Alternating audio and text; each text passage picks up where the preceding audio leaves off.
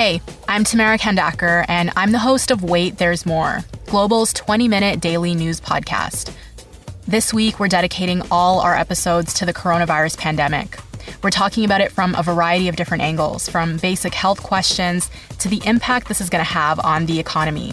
We release a new episode every afternoon, and you can listen wherever you get your favorite podcasts.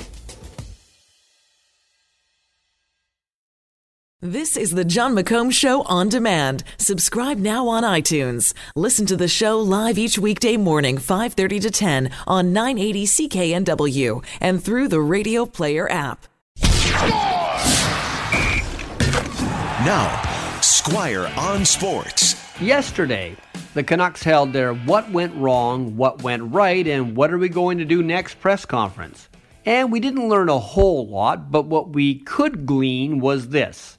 They have $14 more million to spend with Daniel and Henrik retired, but they aren't going to go into the free agency market and spend all that money. They don't need any more 30-something guys hanging around this team. They've got enough in Louis Eriksson. They also say they don't know who's going to be the captain yet. They may start next year without a captain.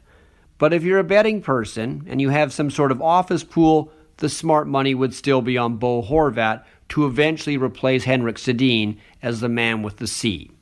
The one thing that really wasn't talked about is what the Canucks are going to do around draft time. Will they make deals? Will they try to acquire more picks and more prospects? There really shouldn't be a lot of untouchables on this Canucks roster. Obviously, Besser and Horvat are guys you don't want to trade, but there are a lot of other players they could move. One guy who might get a lot of attention at draft time is defenseman Chris Tanev. There might be teams interested in him. And even though he is the Canucks' best blue liner when healthy, if someone comes asking for him and they're offering high draft picks or prospects that look good for the future, the Canucks have to make the move. They have to stick with the plan to keep getting younger. Squire on Sports. Catch Squire Barnes tonight on the Global News Hour at 6 and on 980 CKNW.